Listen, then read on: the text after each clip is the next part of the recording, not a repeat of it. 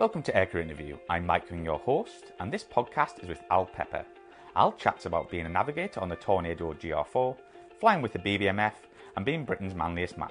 So if you like what we do here, head over to patreon.com/Aircrew Interview to help us out for as little as $1 per month. Also, visit us at aircrewinterview.tv to watch all of our other interviews and sign up to our newsletter. Enjoy.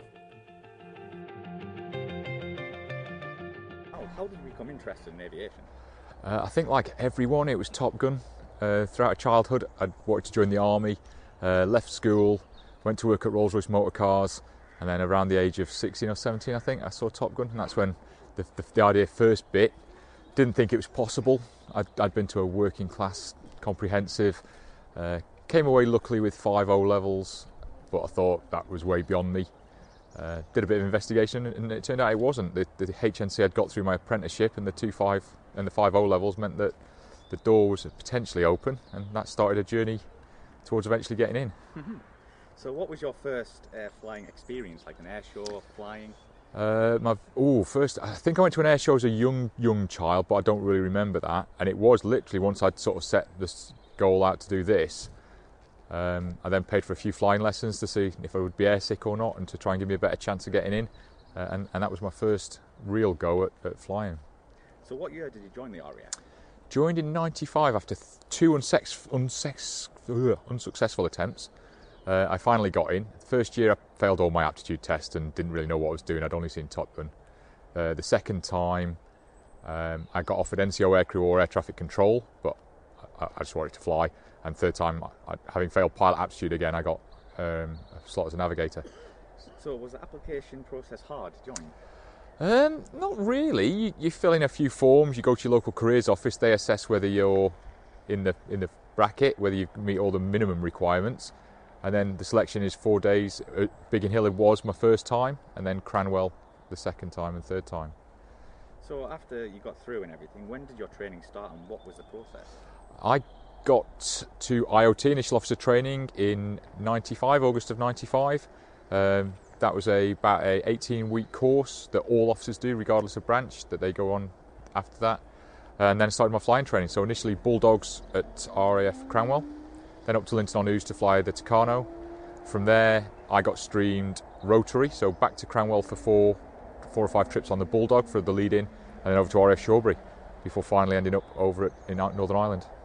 So can you go back to the basic training? What was the Bulldog and like to fly? I know no different. So for me, it's quite good. It's a bit unnerving when the pilot and the teachers sat right next to you. But quite reassuring as well, so you're able to communicate like you do in a car, really, so you sit side by side. Aerobatic performance, but for us it was low level, so quite stable at low level. And as brand new, I was coping with being in the air for the first time and all the brand new techniques I was learning. But yeah, nice aeroplane, enjoyed the time on the Bulldog. So how many times a week did you fly? Yeah, you'd fly on average about 3 times a week, a day on, day prepping and then day flying, but sometimes it'd be every day, depending on the weather. So after training, what happened after this? So I then went over to RAF Shawbury and did 9 months over at RAF Shawbury flying the Squirrel and the Griffin, and I got streamed to go to the Wessex in Northern Ireland. So I went over to Northern Ireland, did the OCU for the Wessex in Northern Ireland, which is a bit bizarre because you're actually in an operational theatre learning to fly the aircraft. And after about 6 months over there, you get combat ready and then you're on task in Aldergrove. So what was the Wessex like to fly? What was the training like? Very similar. So the stepped approach to training all the way along means you don't really notice a lot of marked increase. It's quite gradual, and then next minute you find yourself with your mate who's 24 who's done the same training as you down in South Armagh, looking at each other both thinking, what am I doing? But you get through and the training gets you through. We went over to Scotland for a few weeks on the OCU just so we weren't in Northern Ireland to actually learn to handle the aircraft, and then it was just a case of learning to operate it as a team. So you said you went over there and operated in Northern Ireland. Do you have any stories over there? I'm sure you do. There's plenty. I saw Neil Farrell's interview that he did with you, and he declined to answer. He always tells one about how I nearly ran him out of fuel, but being a navigator, my version of that is that I calculated the fuel absolutely accurately, unlike pilots who are a bit grab a handful. He says I nearly ran him out of fuel. I say I calculated it to the kilogram. So what was your actual role in the Wessex? I was what you'd probably call mission commander, and basically we'd have 20 or 30 jobs a day, that we get given by the army of flying troops and equipment, everything moved by air in South Armagh.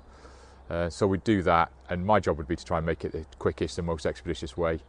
Also, we had the search and rescue commitment over in Northern Ireland, and in that I'd be on the radios organising the search while the pilot was doing the actual flying. So what squadrons were you based with? 72 was my only squadron in Northern Ireland, so 72 squadron's a bit weird out there. In fact, it flew two types. A flight were Wessex and B flight were Pumas.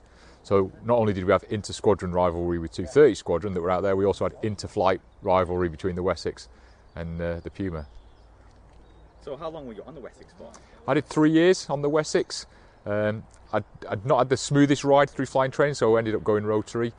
Great time in Northern Ireland, brilliant first tour, but I still wanted to fly jets. So every year we have a report written on us, and we put down what our preferences are, and where most people were putting Chinooks and Pumas, I was fast jet crossover, please. And my boss got bored of telling me that wasn't an option, I should stop wasting my vote.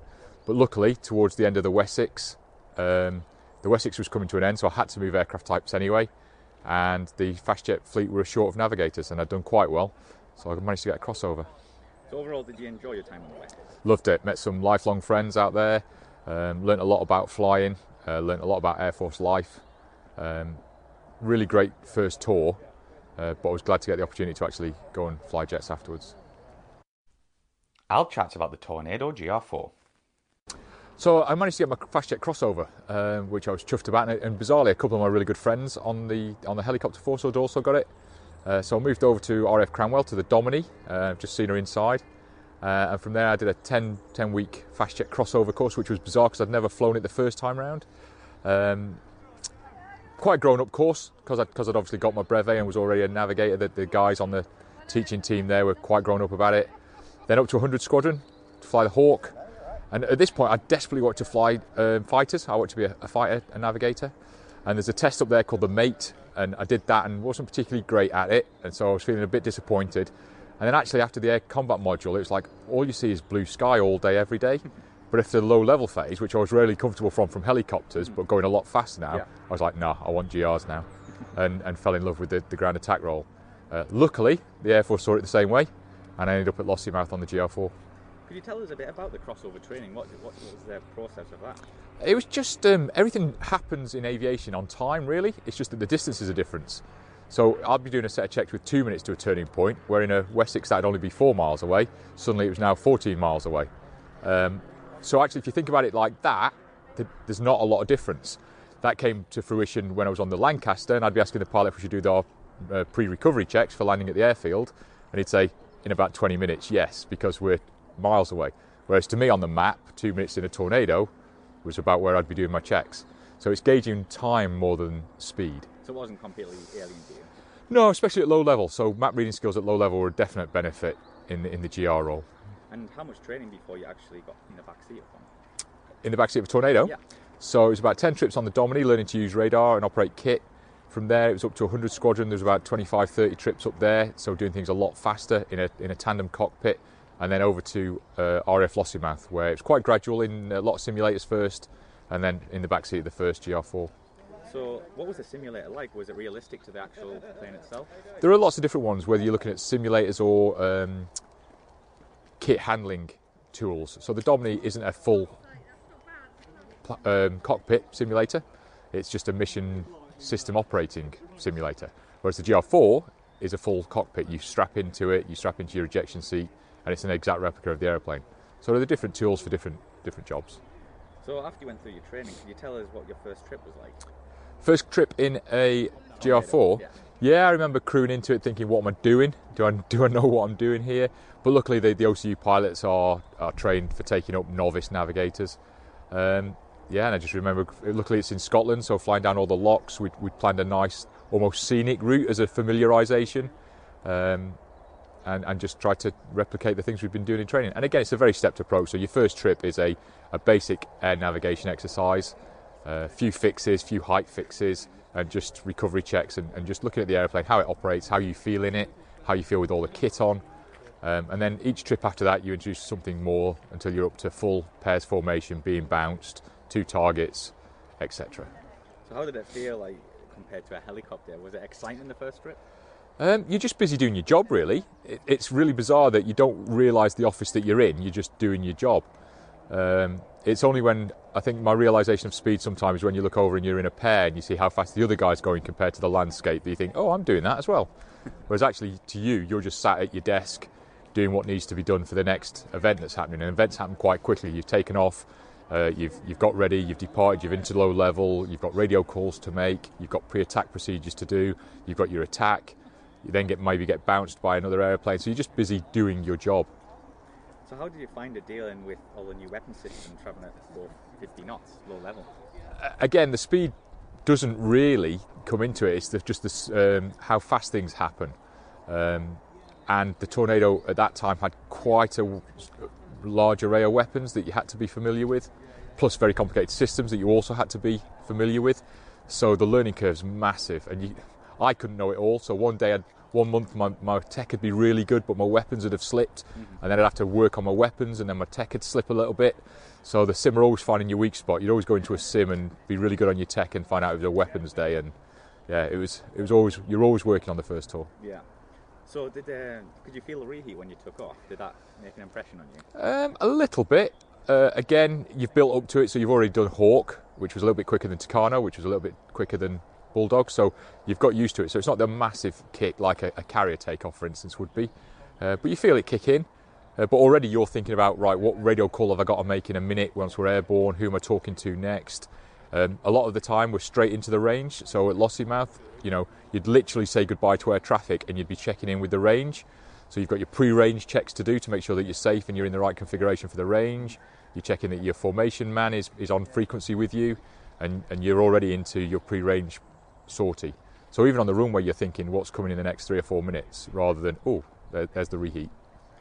So how long would an average sortie or training mission last? In the early days, about an hour and a half, an hour and 45 minutes with sort of 2 targets and probably a bounce in there, flown as a pair, sometimes a 4-ship if we could do it, and quite a lot in there. And then the debrief would last at least as long, if not 2 or 3 hours, if you were in a pair or a 4-ship. And that's where all the learning's done anyway. You don't do the learning in the air, you just do your best attempt in the air, but then you analyse it on the ground and see how you can do it better next time. So yeah, about an hour and 45 actual airborne time. So did you always have like a standard weapon load, or when you took off from a mission?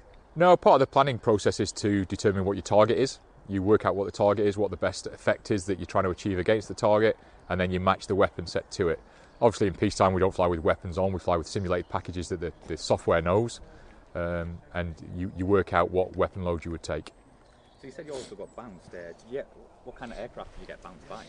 Varied. Hawk was always quite good and difficult to see, so that just pop out of a valley, low level, and surprise you. So you're trying to do your job, but all the time you're doing lookout both for danger of collision, but when you're on a bounce trip, you're always looking out for the bandit. And that's always key to get the first spot in. So in the debrief you've got at least one spot.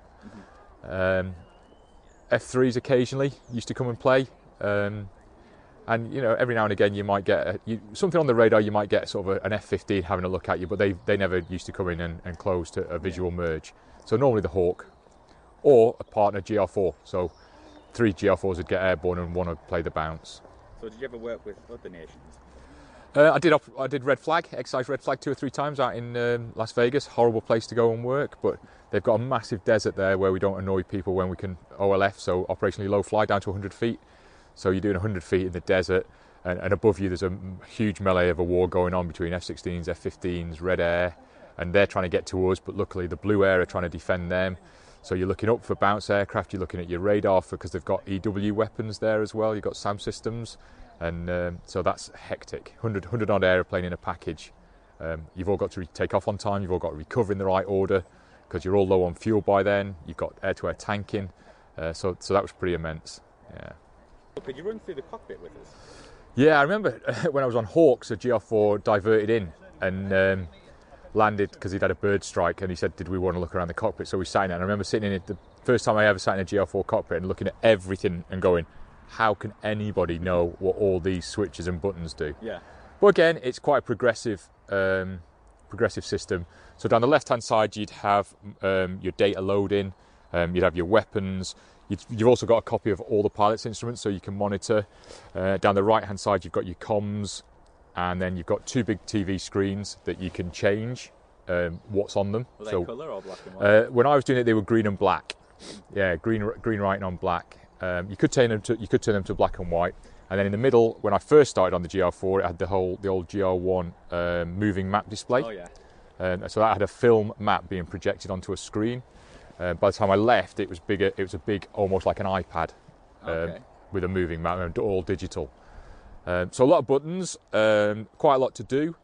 I had my roles and responsibilities really with the EW, the radio call. So the pilot does all the talking to air traffic while we're at home base, and I do it once we're out of the mats. And I also do all the talking to the ground controllers. So when you in charge of the weapon system, do you actually get the trigger? No, well, there is switches in the back, yeah. But the pilot generally pulls the trigger or presses the button. In the back, I select the weapons. We also do back to front checks to make sure that everything's right. The huge benefit of a two-seat cockpit is that you've got someone to double check your work. So he'll check what weapons package I've got selected is correct, and for instance on the finals turn I'll double check that we've got 3 wheels down and flaps down. So it's a good concept for when the workload's high. So are you busy basically from takeoff to landing? Are you constantly busy? Depends on the sortie. So in a 1 hour 45 home base sortie, yes, you're kind of pretty busy, because if you're not, you should be thinking about what's coming. Even if it's 2 or 3 minutes to the next event, which might be a target run, you should be thinking about, right, what have I got, what's coming next. On a longer sortie, so if we're doing something like Iraq, then you'd have an hour's transit from where we're based in Doha into theatre, and at the end of the sortie, an hour's transit back. Can't switch off, but you're not busy. So did you have any involvement in the air-to-air refuelling? Yeah, I've refueled quite a few times with, because you have to. If you're airborne for 5, 6, 7 hours, yeah. By the time you've taken off heavy with weapons, then you need to refuel quite quickly. They're always emotional. A lot of pilots are really good at it. Every now and again, weather conditions, and it's usually when you're really low on fuel that you start struggling to get in and the pressure kicks in. But I've never failed to do it, and I say me, but it's always the pilot. Mm-hmm. We're giving them a talk on from the back and then generally laughing at them if they miss. So does your job involve any navigation at all? Early days it did. In the very early days it was very map and stopwatch intensive. You were doing things on time and speeds, which is pure navigation. Towards the end, not so much, because the GPS systems kicked in, and navigation was kind of taken care of, and the pilot, as long as he had the route plotted, had a moving map display in the front, and he could navigate pretty simply on his own. So we became more of a systems operator then, hence the name actually changed. So I've got an N brevet, but later on that became a WISO brevet, because they became systems operators rather than navigators. So would you say your cockpit was well set out for your role? Yeah, but then I didn't know anything better, so I just became familiar with it and I knew where everything was. So yeah, everything was in logical places for me. So could you tell us some statistics about the GR4? Oh, you're racking my brain now for going back in history, but we'd fly around at around 420 knots day to day, increasing the speed on attack runs, up to about 600 knots on occasion. In red flag, we'd be sort of really flying through the SAM sites at 600 knots, 100 feet. Cruising altitudes, we wouldn't go very high at all. We're a low-level platform. Height would depend on the threat, so somewhere like Iraq and Libya, we'd just fly at height suitable to be above whatever the threat was. Yeah. Is it true the supersonic capability is being taken away from the GR4? I don't know at the moment. The supersonic capability is there if it's clean, so with no stores on, with no fuel tanks on. It is a supersonic capable jet, and if you needed it. So there are no limitations to prolong airframe life. They're there for engineering. If you actually needed it in a horrible situation, you were being chased by somebody, then I'm sure the capability is still there with stores on. So could you tell us a bit about the wing sweep function on the Tornado? Yeah, so the purpose of wing sweep, like the aircraft behind us, is that when you're at low speed, you can move them forward and get a lot of lift. So when you're trying to land, for instance, you don't want to be going very fast. But when you want to go very fast, you want little drag, so you sweep them back. Modern aircraft don't need that, but in the 70s and 60s and 70s when the GR was first thought of, they did. Very much like the Tomcat, the F-14 Tomcat. So yeah, you'd have them fully forward at 45 degrees, and that way you got a lot of lift for low speeds for takeoff and landing. Flaps obviously down, slats down, generating maximum lift. If you were running away from anyone, if you were running away from a bad guy, someone, then you'd sweep the wings right back, clean everything up and park the throttles forward. So typical day, turn up for Met Brief depending on if you're on the first wave or not, so that could be anything from 6 to about 8 depending on what wave in the day. You'd get the weather for the day. Somebody would get told to do an emergency of the day, so every day you'd have an emergency of the day where you'd have to run through the immediate actions, talk through what the subsequent actions would be of it, and then you're into the planning cycle where you'd look at, depending on what it was. If you were a singleton just going out to do some navigation, quite a simple plan. If you're a 4-ship bounced sortie on maybe a workup for somebody, a far bigger planning cycle. So you're looking at what the target you get given is, then you'd have to get your head into books to work out what was the best way of denying that target, how many weapons, what type of weapons you needed.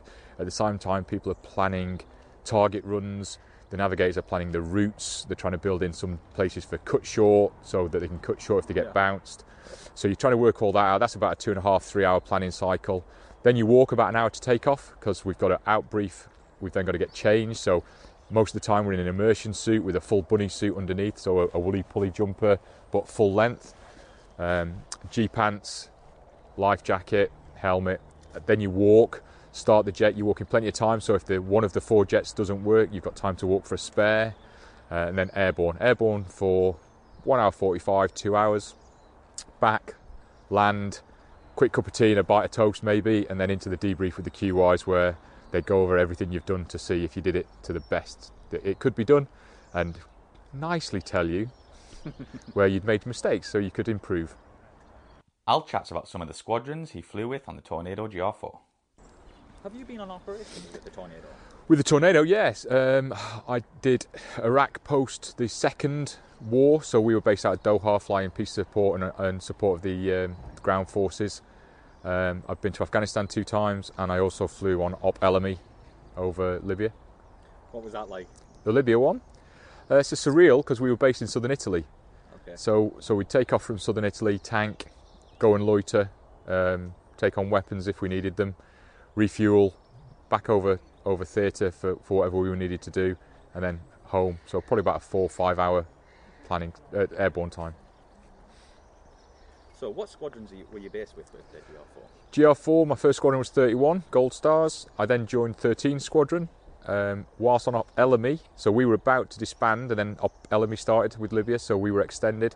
My claim to fame is I'm the last person to drop a weapon from a manned aircraft on 13 Squadron. Oh, wow. So I was flying with a 9 Squadron pilot, and we dropped a weapon, and then the next day it became it was disbanded, and is now a UAV squadron. So, and then I finished my time on 9 Squadron. So each squadron, there's a lot of squadrons, but do they all have different roles? When I joined the fleet, they did. So 31 Squadron was an alarm squadron and an anti-radiation missile. 13 and 2 Squadron used to be purely recce. Although we could all do the core, trade of dropping bombs. They were squadrons that had specialist roles. Towards the end of the fleet now, so they're down to 3 squadrons now. When I was on the fleet, 4 or 5, we all did everything, and we were mostly close air support platforms by that time. Do you have a favourite squadron though? Oh, of all my flying, or just on the GR? GR, the Gold Star badge is quite good. The 31 Squadron Gold Star badge is pretty good, and it was my first GR squadron, so I'll always have a soft spot for that. And 9 Squadron had the heritage as well. It had been a Lancaster squadron, so at the time I was flying on 9 Squadron, I was also flying the Lancaster on BBMF, so it was nice to have that historical connection. So 9 Squadron was good as well. Do you have any memorable stories in the GR? Well, they all meld into one, really. Obviously, Red Flag's got some good stories. First operational drop is quite an event that sticks in the mind. I remember one sort of low level in Vegas, which was quite enjoyable. But they all meld into one. I haven't got one particular. You always remember the emergencies as well. I remember tightening my leg straps once because I thought we were ejecting, but oh dear. turned out all right in the end. Yeah. So, how did the Brits compare to the USA? Because you're talking about Red Flag there. I think we do a lot more with a lot less. So our platforms aren't technologically as good. So the GR probably isn't as good as the F-15 Strike Eagle. Yeah. But the performances we put in and the results we get are up there with anybody in the world. So we definitely maximise through training and selection the performance we can get. I guess we're like the Leicester City of of flying. with limited resources but excellent training and attitude, we're as good as anyone. So how long did you stay on the GR? I did my first tour on 31 for 3 years. Then I went to the Domini as an instructor, teaching other fastjet navigators, and then went back and I was on the GR for about another 3.5 years there, where 2 years with 13 and then about a year and a half with 9 Squadron. So could you go into a bit about the Domini training? Like, what was that like? So the Domini, I did the 10 trips on the crossover, which is all I'd really done, and then I went back as a fastjet low-level instructor. And that's really good. I think of all the things I've done, instructing is the thing that's I felt most comfortable doing. Yeah. I was a good GR4 navigator, but I was never going to be a great GR4 navigator. I was never going to be a QY, but I was a pretty good instructor, I think, because it was really good seeing guys that were coming in.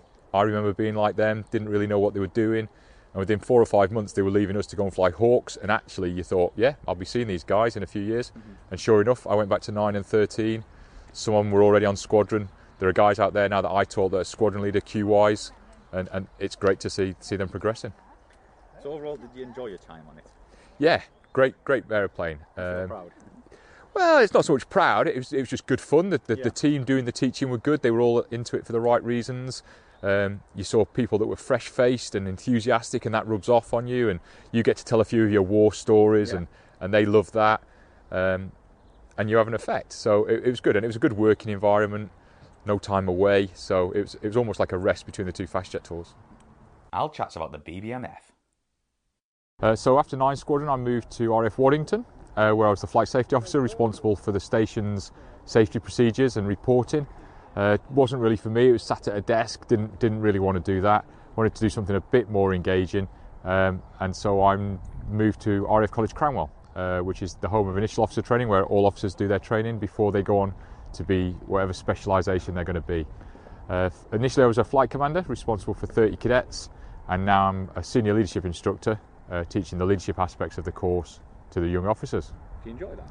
Love it. Again, it's a bit like training on the Domini. Lots of fresh-faced people every 8 weeks, really keen to start their RAF careers, and it's amazing what some of the things that they come out with, really clever people, and it's fun and engaging. Yeah. BBMF, well, I'd always wanted it. It was on my tick list. I mean, I've been really lucky. I think as a navigator, I've flown everything I've wanted to fly now. Yeah. So I really wanted to fly on the BBMF. So during my time on Domini, I applied the first time. Wasn't successful that first time, and then the second time, I did a lot of research, went over, did the interview, and luckily, I got a place on the team. Amazing experience overall. I remember my very first flight though. So I went for my first flight in the Lancaster, and I was in the nose turret. On a PAX trip, I was just up there to experience it for the first time before I started my training. And I remember as we powered up, there was no sense of speed as we started down the runway, and I thought to myself for a brief second, have I done the wrong thing here? Have I signed up for sort of something that I'm not going to enjoy? You know, giving up my weekends and I'm not going to enjoy it. And as we took off, it was a sunny day, and I saw the Lancaster shadow drop away from us as we lifted, and I just started smiling, and I was happy. I had 2.5, 3 years on the flight. Unfortunately, it was quite difficult to maintain whilst also being frontline GR4. Difficult to be good at both and time, and so I had to end up retiring after 3 years, but an amazing 3 years. So when you started, did you want the Lancaster to fly, or did you want other aircraft? So there's 2 positions really for the navigators on BBMF. There's the Dakota and there's the Lancaster, 2 different roles. On the Dakota, we're almost a pilot's assistant, so we actually move gear and flaps because it's all hydraulic. We're responsible for keeping the hydraulic systems topped up, and there's just a crew of 2, just you and the pilot, and down the back there's an air load master responsible for the load and the passengers. So a far different role. It's not just the navigation. Mm-hmm. On the Lancaster, it's just the navigator role. So again, you're making radio calls. You're the formation organizer if you're flying with the Spitfire and the Hurricane. But far more of a navigation, are we on time, are we on track type of role. Lancaster was always the iconic aircraft that I always wanted to fly. I'd have given up 2 or 3 trips in the Dakota to fly once in the Lancaster. So how much training was involved? Again, a stepped approach. Luckily, they're all skilled air crew in their own rights. So the pilots are all off big multi-engine airplanes, so they know their game. And the navigators at the time were all fastjet navigators. So we were okay with planning and target runs and the concepts behind it, and especially from the navigator training role, we were good with sort of target runs based on map and stopwatch. So it was just about learning the display, learning the aircraft systems, and it was about 10 trips, I think, to get qualified. And then as a team, you do PDA, which is Display Authority, where you're told that you can display for that season, that you're safe to display, and that's where you get your black flying suit. Can you remember the first airshow or fly past you did? I remember the first flight, the one I've just described, more than anything else. The most memorable day that springs in mind was the day before the royal wedding. So it was the Jubilee year, and so we flew as far north as Scotland and then all the way down to Brighton, but connecting so many street parties, and every time we saw bunting we'd fly over it. Beautiful sunny day, and that day was pretty intense. Yeah, it was a pretty intense day. I didn't do the actual wedding. I was the junior nav at the time, and the senior nav got that one. But yeah, it was a good day. So how many times a week would you fly? On the Lancaster, you'd maybe only fly once every 2 weeks, so maybe once in the Lancaster and then once in the Dakota over the show season. I was based down at Marham, so getting back was tricky because there are some trips in the evening that might just be a fly past of Cranwell, which is 10 minutes from Coningsby. So it depends on the sortie. We'd try and divvy them up at the start of the season so we could plan our year around them. And I'd probably fly, once a week maybe on BBMF if I was lucky, maybe once a fortnight. So how many air shows have you actually flown at? I think I've got probably about 40 in the logbook. Yeah. That's not bad. Yeah, because you do a lot of events in a day, so they're not all full displays. Some of them would just be fly pasts. The difference is a fly past would just be a couple of passes over something, like a street carnival, whereas a full display is gear up, gear down, joining with the Spitfires and the Hurricanes. So on a given day, you might do 7 or 8 events, culminating in a time on target at a specific air show. But on the way, you do lots of other events as well. Did you ever get to land and meet the public? Yeah, lots of places. Yeah, that's a good part of it. And also, when you land at Coningsby, there's quite a few people waiting for you when you get back. So we'd get out and go and engage with the guys there and give a few of the maps to the young children. Yeah. So, what year did you actually start flying with? Oh, you've got me now. Probably it would have been 12 I flew, so probably end of 11 season I got told I was joining. And how many crew were there on the BBMF? So you'd got 2 pilots, you'd got myself navigating, you'd got an engineer taking care of all the engines, obviously 4 big Merlin engines, old-fashioned, and then you'd also have, we'd take a few people on, so it's a crew of 4, core crew of 4 that you had to fly with, and then there are obviously various other seats around the aeroplane where you could take engineers, or on the odd occasion, VIPs on trips. We'd cruise around 250 feet, sort of 250 to 500 feet, normal low level. It's safer down there because general aviation's usually up at 2,000. It depends where you are. You obviously don't fly that over towns, but whilst you're in the clear open countryside, you can fly at normal low level heights. So you must have had restrictions in terms of how much you could push it and fast you could. Yeah, we gently, which is looked after. Yeah. You know, gently. We don't pose any G on her. You're not operating anywhere near the limits of its capability.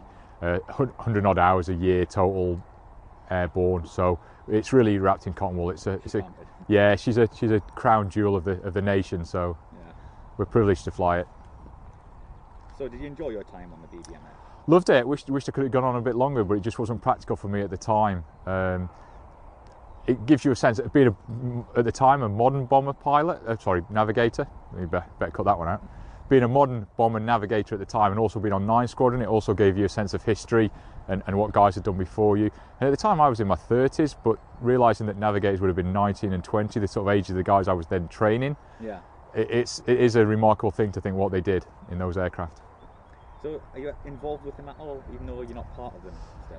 Not really. I'm still on speaking terms with a lot of the crew, and I pop over every now and again with a friend or two to show them around. I'm trying to keep my face known around the place. You never know what the future holds, and it'd be great one day if I could maybe go back, but you kind of got to share that sort of privilege around. It's not fair for the same people to do it for too long, because every navigator out there would love the chance to work on it. Al chats about having the title of Britain's manliest man. So in 2006 I was waiting to deploy out to Iraq, I think for the second time. I was watching TV and I felt a lump on my right testicle. Luckily I'd got good awareness and got myself straight to the SMO. Unfortunately for me, it wasn't benign, it was a tumour, so that led to a quick bit of surgery and some chemotherapy, but not bad chemo that people are aware of. It was just a preventative chemo. RAF were brilliant actually, the SMO was fantastic, and because there were no real set down rules or regulations, they said I was fit again after 3 months, and I was back in the cockpit. It was all good to go, and then I was just on regular 5 monthly checks, and that obviously led to me entering a competition in 2014 to find Britain's manliest man. As you can imagine, the banter I get for that in crew rooms is ridiculous. Mostly good-natured, but you bear in mind the Air Force, I've got a couple of name badges. I'm a flying suit now, so I think within 2 months of having the operation, I'd got a name badge of iPod, because I is the Roman numeral for one, so I was one pod, and I then had another one which was Uncle Bulgaria, because I was a one ball. Bear in mind this is 2 months after surgery. I hadn't had the all clear from the cancer just because I'd got one testicle. The competition, Britain's manliest man, is a bit of a joke, but you know, I've met veterans. Where did that come from? Did you submit yourself? I was reading a magazine in Men's Health, and I saw the advert and smirked, but then it was sponsored by Orchid, the charity that I now represent. And so I read it a bit closer, and it said, oh, we're looking for someone that epitomises manliness. It doesn't have to be good looks, it can be a good job, charity work. And I'm like, oh, okay, I do quite a few of those. So I submitted my application, thinking it'd be a great platform if Britain's manliest man could be a testicular cancer survivor, to show that there's no stigma attached. And luckily they shortlisted me to the final 40, which then went to a public vote.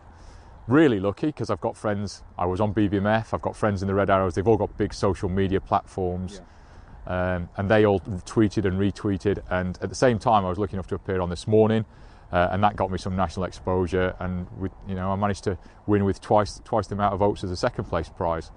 Much to the distaste of all my friends and my brother, who now are sick of the story because I keep telling them that I'm Britain's manliest man. You carry a magazine around? Yeah, carry a magazine around, tell people.